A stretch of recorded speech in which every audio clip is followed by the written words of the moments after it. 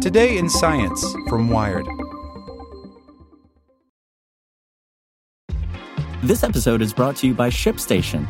You know, some things take a lot of work, like sending little robots to far-off distant planets. And just as that's challenging, so too is running a successful e-commerce business, especially when there's so much to do. So I want to introduce you all to ShipStation. Now, I love using ShipStation because of its easy-to-use dashboard, which makes managing orders and printing labels a breeze and super smooth. Oh, and the customer service is just out of this world. It's exactly what you need to help grow your business. Sign up for your free 60-day trial at shipstation.com/technews. That's shipstation.com/technews.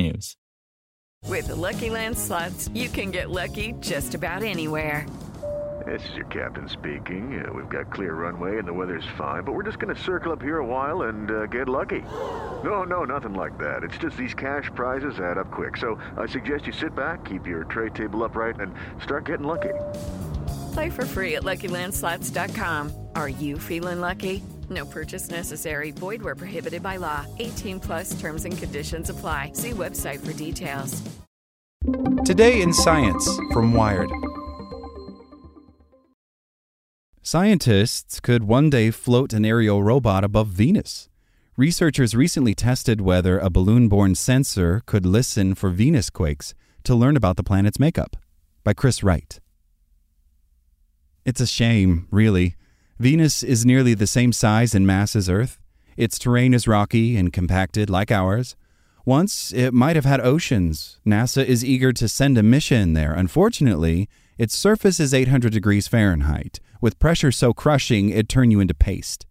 The entire planet is shielded from view by a cloudy blanket of deadly sulfuric acid particles, and that's no fun for probes. One sent by the Russian Vega mission in the 1980s surveyed only 56 minutes of the planet's surface. Its predecessors, the Soviet Venera series of landers, also died abruptly. This all might seem to make exploring Venus a dead end. Perhaps because of its lack of hospitality, the planet has been significantly less studied than Mars. For a sister planet, we simply don't know much about the place. But before future Venusian explorers lose hope, they do well to look up. Another part of the Vega mission is considered one of the great successes of space exploration. It's balloons, which floated through the Venusian middle atmosphere 54 kilometers above the planet's volcanic plains. Up there, it was practically balmy. Temperatures were around 80 degrees Fahrenheit, with pressures similar to Earth's surface. The balloons voyaged almost 7,000 miles around the planet and survived more than 2 Earth days before their batteries died. Their limited sensors provided direct and indirect data on temperature, pressure, wind, light level, cloud particles, and altitude. A modern analysis of the mission revealed that they might have floated through a drizzle of sulfuric acid rain. So while NASA has flirted with building a steampunk mechanical rover that might withstand the surface heat and pressure, they're also thinking about exploring by air. What might they discover up in the planet's sky? It is by no means difficult to imagine an indigenous biology in the clouds of Venus, Carl Sagan once wrote. Perhaps, he said, one with a float bladder sac and a taste for water and minerals. Last year, scientists detected the signature of what may be phosphine, a potential sign of anaerobic life, or maybe just volcanoes, in the atmosphere, sparking a debate about alien life nearly as heated as the planet's surface. Flying an aerial platform at Venus would be hugely advantageous, Paul Byrne, a planetary geologist at North Carolina State University, told Wired in an email. Though not associated with the NASA team's balloon research, Byrne feels the idea could deliver a host of new data to researchers, from chemical measurements of the planet's atmosphere to evidence of a weak modern-day magnetic field to infrared images of the surface. A Venus balloon? Oh, yes, please. Which helps explain why, in 2019, a team of NASA, JPL, Caltech, and international scientists found themselves scrambling to build a balloon that would accomplish one of the big objectives of a future Venusian airborne mission: eavesdropping on the planet's seismology. Their findings, published in May in Geophysical Research Letters, show how capturing low-frequency sound waves in the atmosphere caused by earthquakes on our own planet is great practice for listening for venusquakes. Seismology is about waves. The epicenter of an earthquake is like a stone dropped into a pond. The disturbance ripples outward along Earth's crust. That movement translates into a pressure change in the air just above the ground.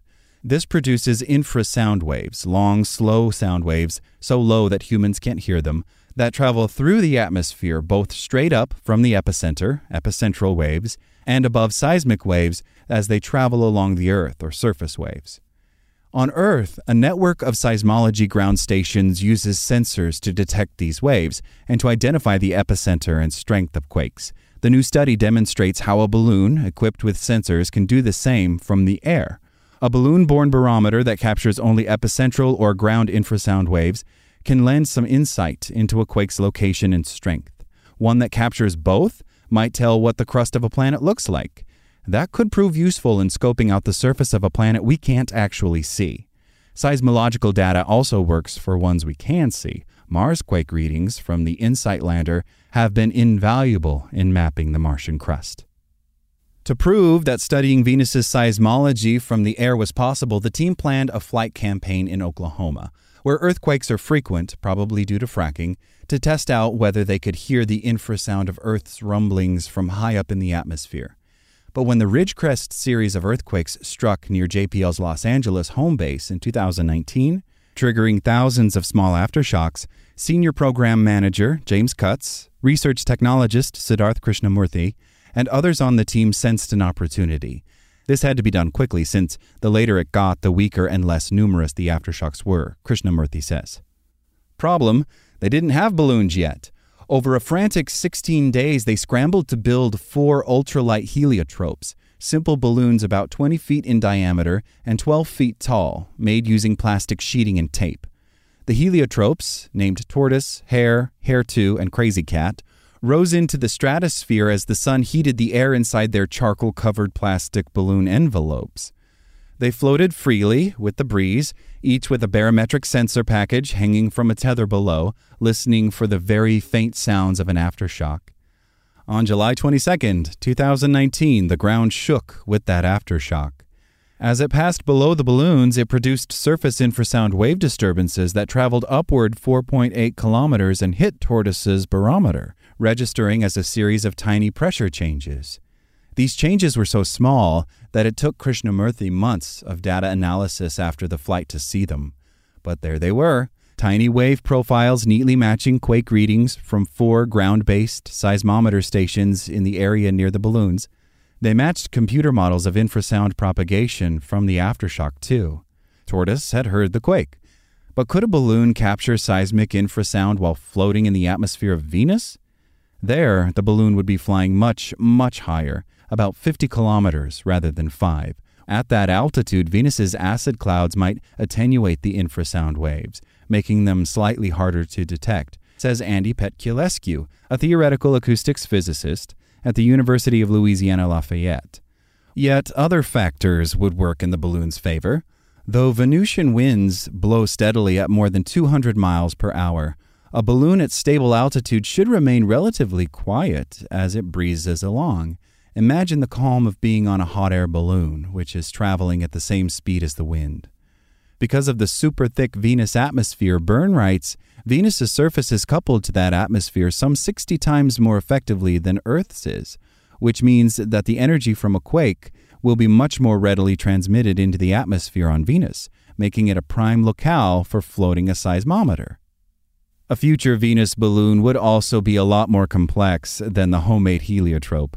Imagine instead something like the tennis court-sized, self-navigating balloons designed by Google's recently shuttered Loon program, which aimed to use high-altitude balloons to beam internet worldwide. Though the program was shut down, the balloons worked well, successfully providing internet connectivity to Puerto Rico in 2017 after Hurricane Maria damaged telecommunications infrastructure and restoring emergency phone service after devastating flooding in Peru.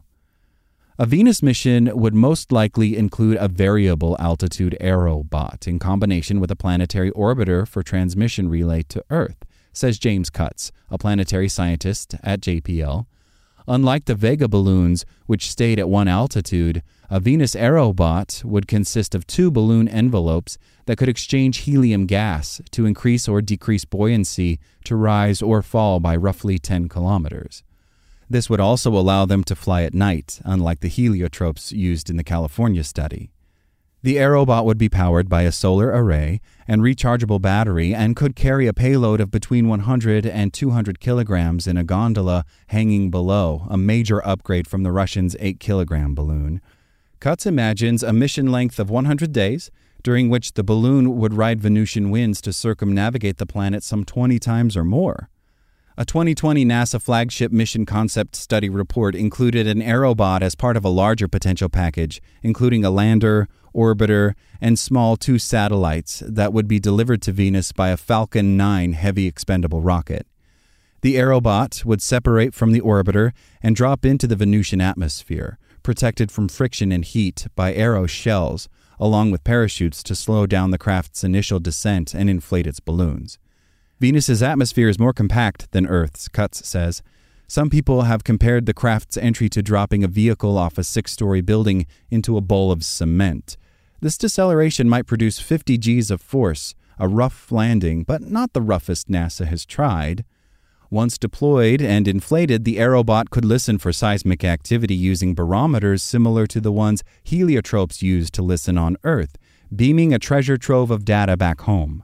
We know virtually nothing about venusquakes, says Byrne. In fact, we don't even know for sure that they happen, although I think everyone presumes that they must. Detecting one would give us firm evidence that Venus is geologically active. And then, depending on the type of quake and its location and magnitude, and how those characteristics compare with the structures we can see with existing radar image data, we would quickly learn a huge amount about the nature and behavior of tectonic processes on Venus. An onboard aerosol mass spectrometer could also study the planet's gas clouds, looking for traces of phosphine and other chemicals of interest. A digital holographic microscope could study individual particles of interest, liquid droplet, ice crystal, or something else. The aerobot might tow a second probe that could measure data at lower, more dangerous altitudes. Perhaps the aerobot would trigger its 2-balloon system to occasionally dip lower in the atmosphere and take measurements before rising again to the relative safety of the acidic sky. In the next 2 years, Cutts and his team plan to build subscale versions of aerobots, testing them on Earth during deployment and inflation. They hope to conduct a long-duration flight test of a prototype, too.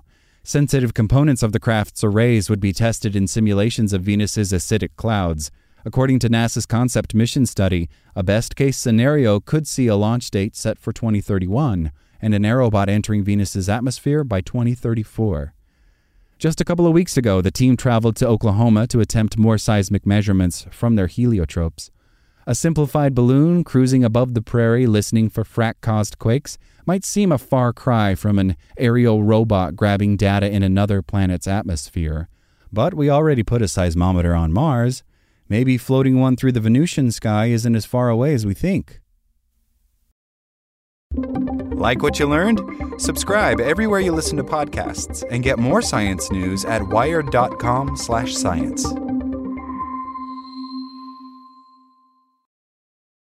Introducing Wondersuite from Bluehost.com, the tool that makes WordPress wonderful for everyone. Website creation is hard, but now with Bluehost, you can answer a few simple questions about your business and goals, and the Wondersuite tools will automatically lay out your WordPress website or store in minutes. Seriously. From there, you can customize your design, pick your brand colors, and add blocks. No custom theme or coding required. You'll get content suggestions that you can keep or revise, and with Yoast SEO built in, we automatically help you get found in search engines. From step-by-step guidance to suggested plugins to an AI-powered help bot, our built-in tools make WordPress wonderful for everyone. Whether you're a beginner or a pro, you can join over 2 million Bluehost users. Go to bluehost.com/wondersuite. That's bluehost.com/wondersuite.